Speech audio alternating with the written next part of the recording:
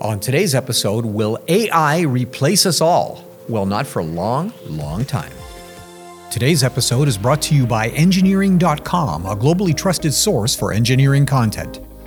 Check out this and many other exclusive videos for the engineering professional found only on Engineering.com TV today. I'm just back from Automate 2023 in Detroit, and this year the show floor was abuzz with one issue: artificial intelligence. Everyone was talking about AI, and several companies were promoting AI-enabled systems. Now, I hate to use the term artificial intelligence, both because it's a widely used misnomer for high-speed computation, and because no one can agree on what the definition of intelligence is in humans, let alone machines. Now, in industrial automation terms, it has a more distinct and useful meaning. Kawasaki brought a wonderful old Unimate to the show, the machine that really launched robotic automation at a GM plant in 1961. And in concept, it's not a lot different from modern equipment. Programmers create an instruction set of specific motions which the robot repeats with high precision, hour after hour. Install a wrench on an end effector and the robot will tighten that bolt over and over again. But it doesn't know that the bolt is there. It simply inserts the tool into a location in space where the programmer expects the bolt to be, and the machine runs up the fastener. Now, in robotic terms, AI means a vision-equipped end effector which looks at the scene in front of it, recognizes the bolt, then creates the necessary motion to engage with the wrench, then tighten it. Now, it's a major difference.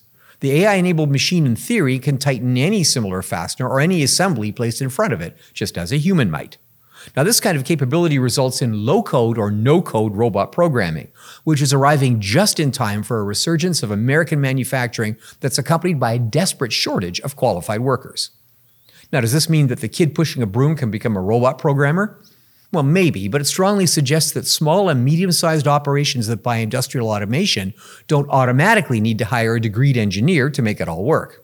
Robot integration will still be a human function, but I can foresee a role for AI in consulting, where a machine might scan a production process, determine where the best fit for industrial automation is, then specify a robot, end-of-arm tooling, and cost the entire system accurately.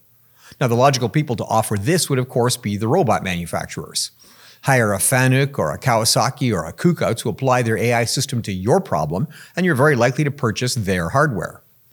So will AI give us Star Wars-type humanoid robots that interact verbally with us? Well, companies like Boston Dynamics and notably Tesla are working on this, but we're still years or decades away from robot chefs or mechanics or gardeners.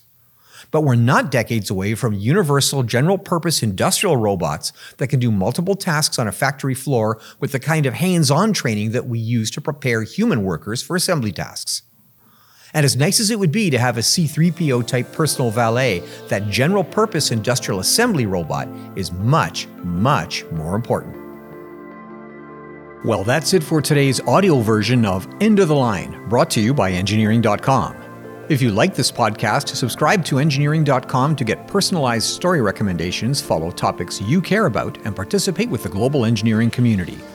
You can also watch this podcast as a video along with our other exclusive series only on Engineering.com TV.